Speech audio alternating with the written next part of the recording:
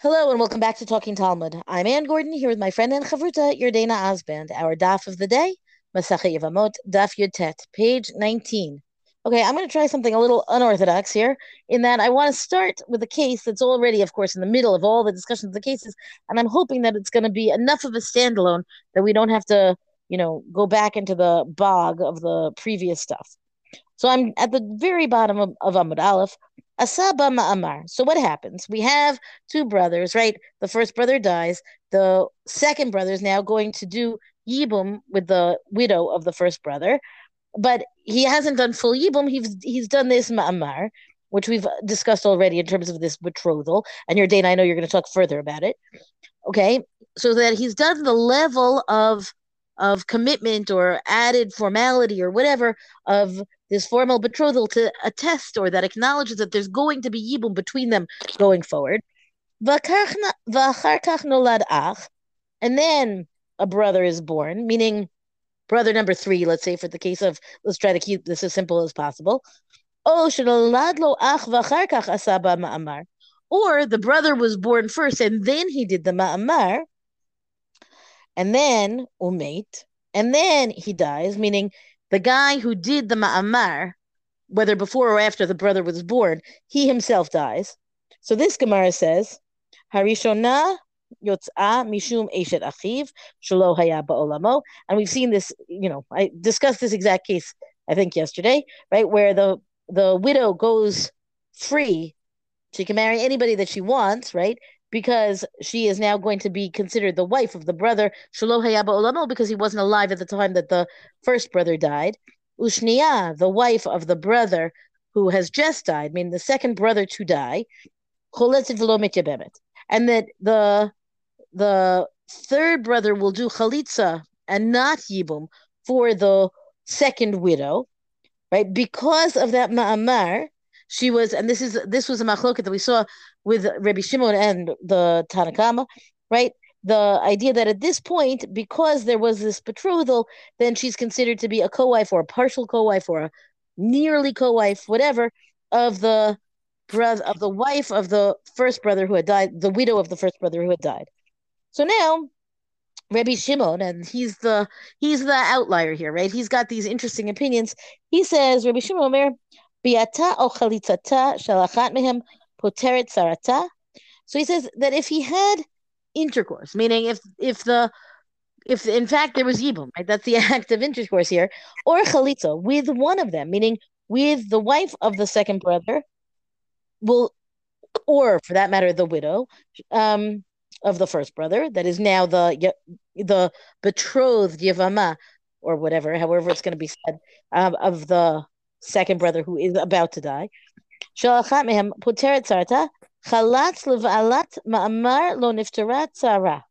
So what happens? So if he in fact did chalitza, chalatz levalat ma'amar, if he does chalitza to the person, to the woman who is holding this ma'amar, meaning the widow of the first brother who's going to have Yibum with the second brother, except for that he dies before they get as far as Yibum, lo niftarat sarah, then in the case of the co-wife is not exempt.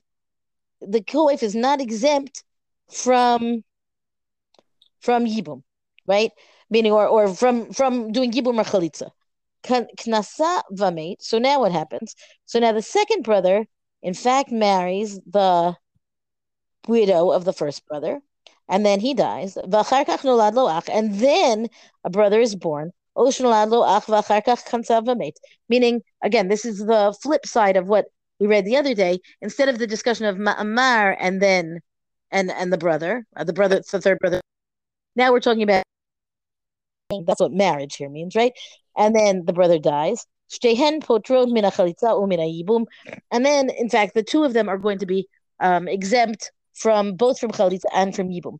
What I find puzzling about this, right, is that the place of Rabbi Shimon here seems to be, right. Rabbi Shimon's commenting on the first case of the Mamar case. The Gemara goes on to discuss the more straightforward case of yibum actually having taken place, and the psak that we've just established, right, is not in accord with Rabbi Shimon, where Rabbi Shimon said no, they still have to do Yibum or Chalitza, right? And so the Breita, and then so now I'm continuing on the daf. Knasa v'nolad lo ach v'achar kach meit. Shtehen pturot min achalitza umin yibum divrei Rabbi Meir. So the Gemara brings a Breita that tells us straight up that this position that seems to be the default position of the Mishnah before it gets to the opinion of Rabbi Shimon, that's the opinion of Rabbi Meir. And the Breita then continues, Rabbi Shimon Omer, הואיל ובא ומצאה בהיתר, ולא עמדה עליו שעה אחת באיסור, מייבם לאיזו מהן שירצה, או חולץ לאיזו מהן שירצה. So Rabbi Shimon, and this time we get his rationale.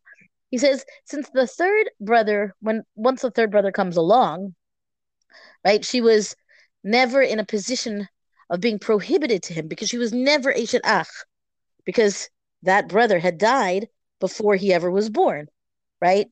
Meaning she's already the Yavama of the second brother, but she was never the Eshet Ach of the first brother. So then that's why he says, because she wasn't in this prohibited status, then, well, no, I don't understand. Meaning, this is what Rabbi Shimon says. It is the words, right? Even he comes and he finds her in a quote unquote permitted state, right? Meaning, velo amda alav sha'achat bi'isur. She was never in that prohibited state of Eshet Ach. That seems to be Rabbi Shimon's rationale as to why he should either be doing Yibum or Chalitza of either of these two women, meaning they both seem to be the wives, and we said this yesterday, the wives of the second brother. But what's not clear to me is why the permitted state or the prohibited state of the first brother would be relevant to Rabbi Shimon's position, because isn't she Eshet Ach of the second brother now, and that's why Yibum kicks in. Otherwise, I would think he would say she could go free. So there's a piece of this that, as much as I, can translate and explain it, I'm still not quite sure why Rabbi Shimon's, like, what's his full rationale. So the Gemara wants to help me out here and it explains it a little bit further. Habavad Sefer Lamand Katanila. So then the question is, well, the latter part of the Breita, right? Is it talking about the case of the brothers born after Yibum? And then according to whom? So the Gemara says, Ilema Rabbi Meir Katanila, Michte Loshna Le Rabbi Meir Ben Yibim ואחר כך נולד, בן נולד ואחר כך ייבם, לערבין hu ולתנין hu. Right? Meaning, if you want to say that this is all about explaining Rabbi Meir, then that doesn't make any sense, because according to Rabbi Meir, then it doesn't make a difference whether the Yibum took place before the third brother was born, or the Yibum took place after the third brother was born, because either way, because she'd been the widow of the brother who died before the youngest brother was born, there was no obligation, right? Because of lo bala olamo, that's not the right phrasing, but right, because they were not ever in the world at the same time, then she was never. There was no zikat yibum to that third brother for the widow of the first brother. So the Gemara says, well, then it should have just taught them together. Meaning, you don't need to separate and say, oh, we're going to clarify Rabbi Meir here, because Rabbi Meir's position on this was already clear. Elalav Rabbi Shimon. But to say that this would be to clarify the opinion of Rabbi Shimon is also difficult. Nolad palig. Why? Because Rabbi Shimon disagrees about the case where what happens, there's Yibum, and then the third brother is born. That's exactly his point of departure, the point of machloket. Benolad v'achar kach yibem lo palig shmamina. But if there was Yibum and then, I'm sorry, if the third brother was born and then there was Yibum, that's where, let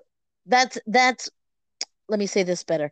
The first case where they, Yibem v'achar kach nolad, where the second brother does Yibum for the widow of the first brother, and then the third brother is born, that is a case where Rabbi Shimon disagrees, right? What is the obligation? But he doesn't disagree in the case of where the younger brother is born and then there's Yibum for the widow of the first brother. So I don't know where this leaves us.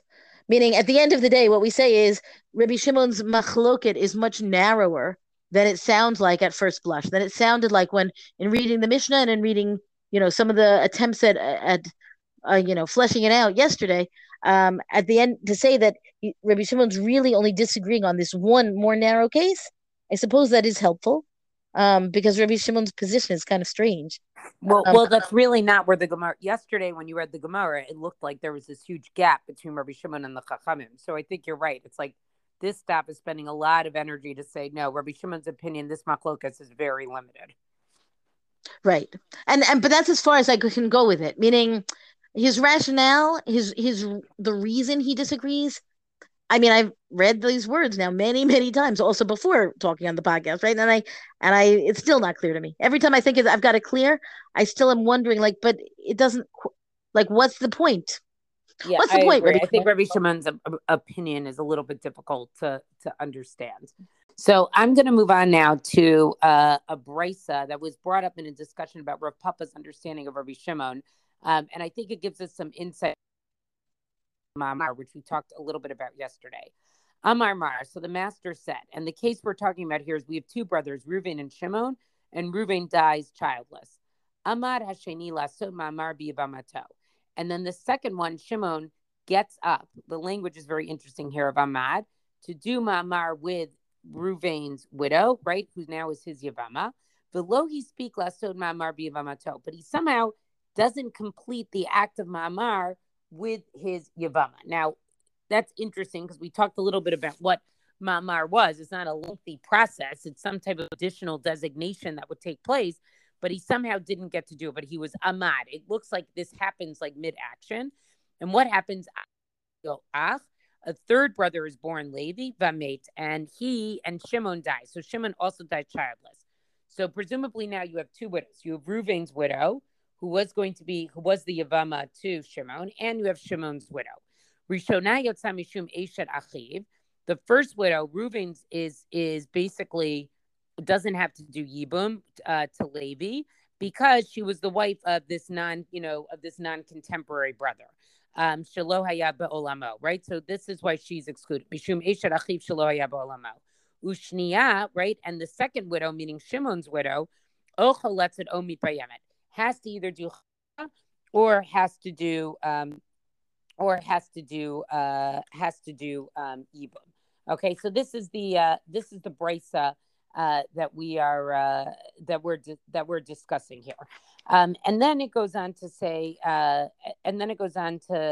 let's just say one thing. Shimon's widow is basically allowed in Levi in Yibum, right? Either doing chalitza or Yibum, because her husband Shimon was a contemporary of Levi, right? Because if you look at the reading of the brisa, right, Levi is born and then Shimon dies. So there was a period of time where they actually were considered to be contemporaries.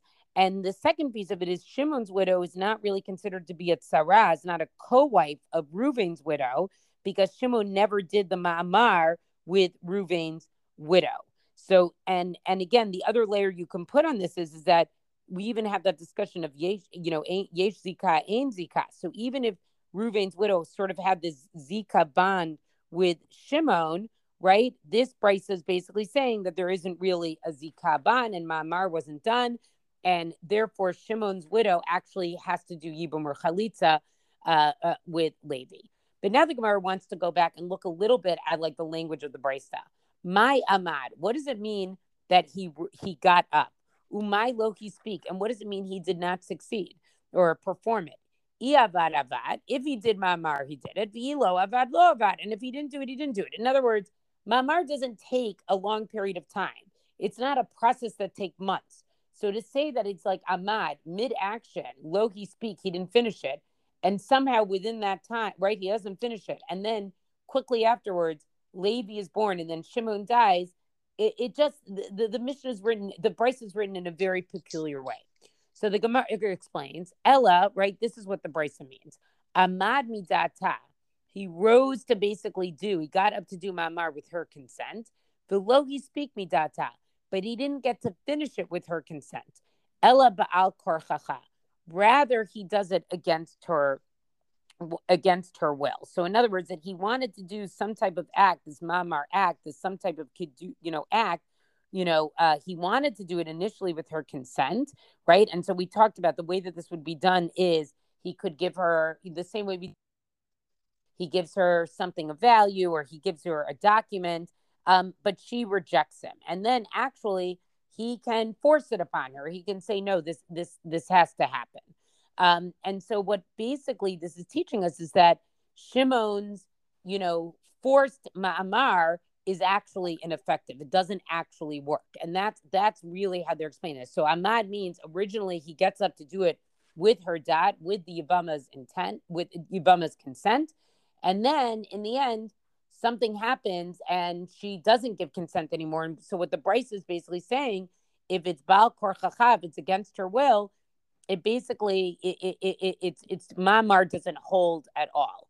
And so Reuven's widow didn't actually become it had no bond still to Shimon, and that's why when Shimon dies, the wife is actually Shimon's widow is actually permitted to Levi. Udelo Rabbi, and this is not according to the opinion of Rabbi. And now we get to what I personally find is Rabbi's very problematic and bothersome opinion. Did Tanya, so now they quote another brisa, ha'osa ma'amar bi'ibamato shalom midata.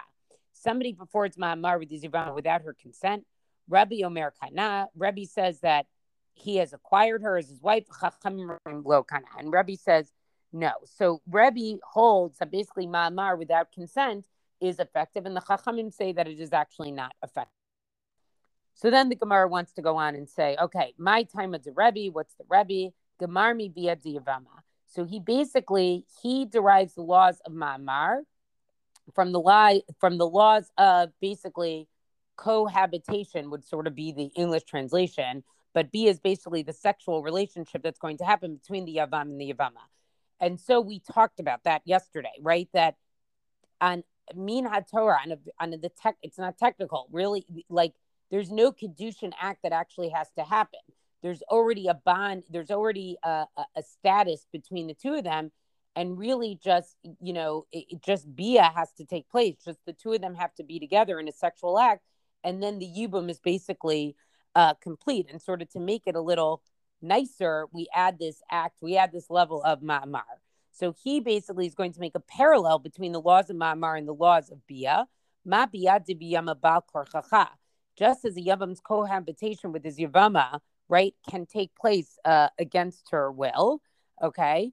Av Kedushin de Yavama Bal Korchacha. So too the Kedushin, which is basically what the Ma'amar is, it's putting in an act of Kedushin there, can also take place against her will.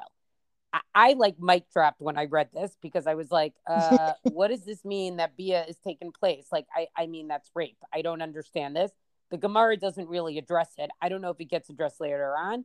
This bothers me. I don't have a good answer for this. Okay. The Rabbanan, the rabbis, they say, Gamri mi Kedushin de Alma, that the laws of Ma'amar are going to be learned from Kedushin, which sort of makes sense because, in other words, you're adding in Ma'amar because you want an act of Kedushin so that it's not just through Bia that this whole thing of Yibum can take place. Ma Kedushin to Alma Midata, just as Kedushin always has to have the consent of the woman, Av Kedushin to Yavama Midata, so too the Kedushin of Yavama also can only take place with consent. And so, but my Kamafliki, what are they disagreeing with? Mar Savar, right? One holds, and this is Rabbi's opinion, Milei di Yavama mi Milei di Yavama Habele Lumele, that we should derive all matters that pertain to a Yavama, even like the added layer of Ma'amar, which is Durabanan, from everything that has to do with Yavama. So in other words, what's true about Yavama, that with the act of Yibum itself, you wouldn't need consent, we're apply that also to Ma'amar. Umar Savar, but the rabbis hold, Milei de Kedushin, mi Milei de Kedushin, Habele Lamalev, that we should derive matters of Kedushin, meaning this act of Ma'amar, which is really a substitute act of Kedushin that you don't really need with Yibum, with all matters of Kedushin. And just like with regular Kedushin, you need to have consent. So too with this Kedushin of Ma'amar Kedushin, you need to have consent. I don't have a good answer to any of this. Totally bothered by this. I'm wondering if Rebbe's opinion is going to get discussed more later.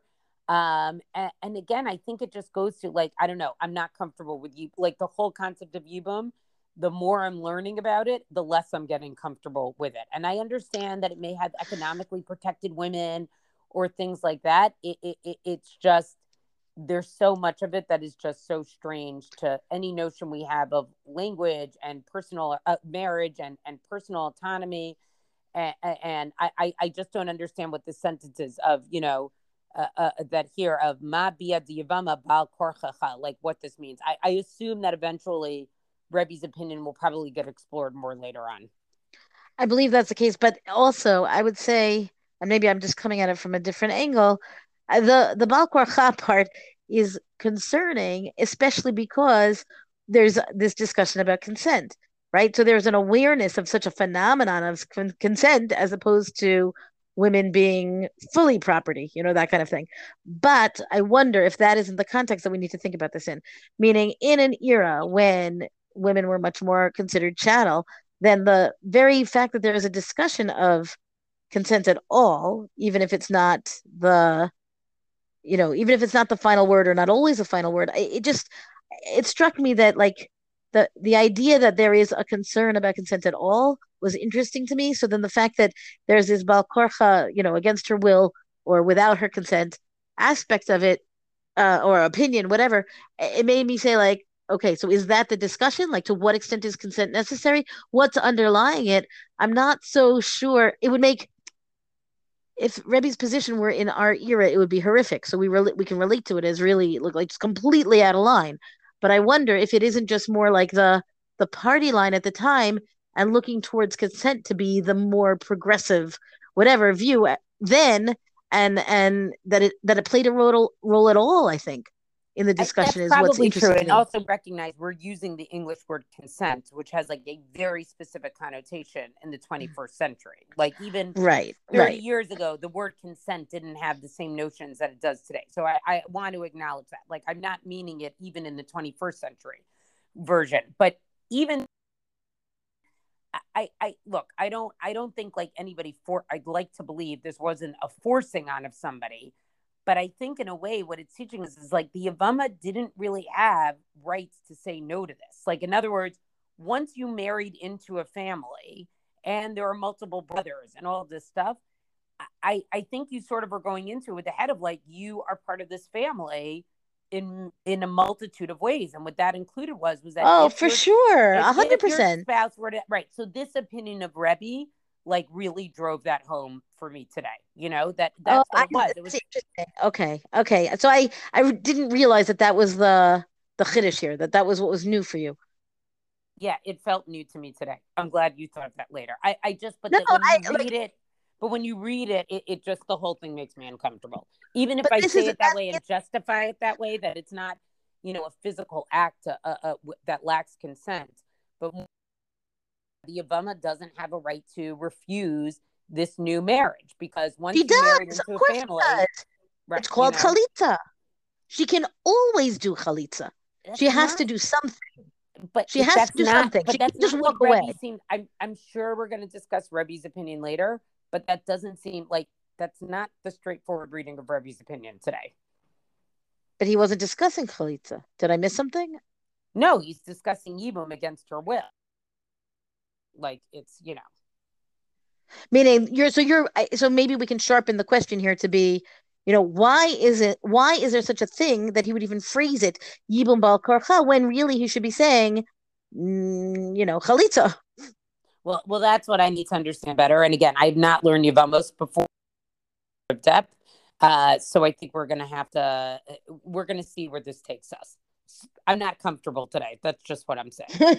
I mean, we haven't been who's been comfortable for the past, 19 days, really? Right. 18 days, 17 days I'm a bet. Fine.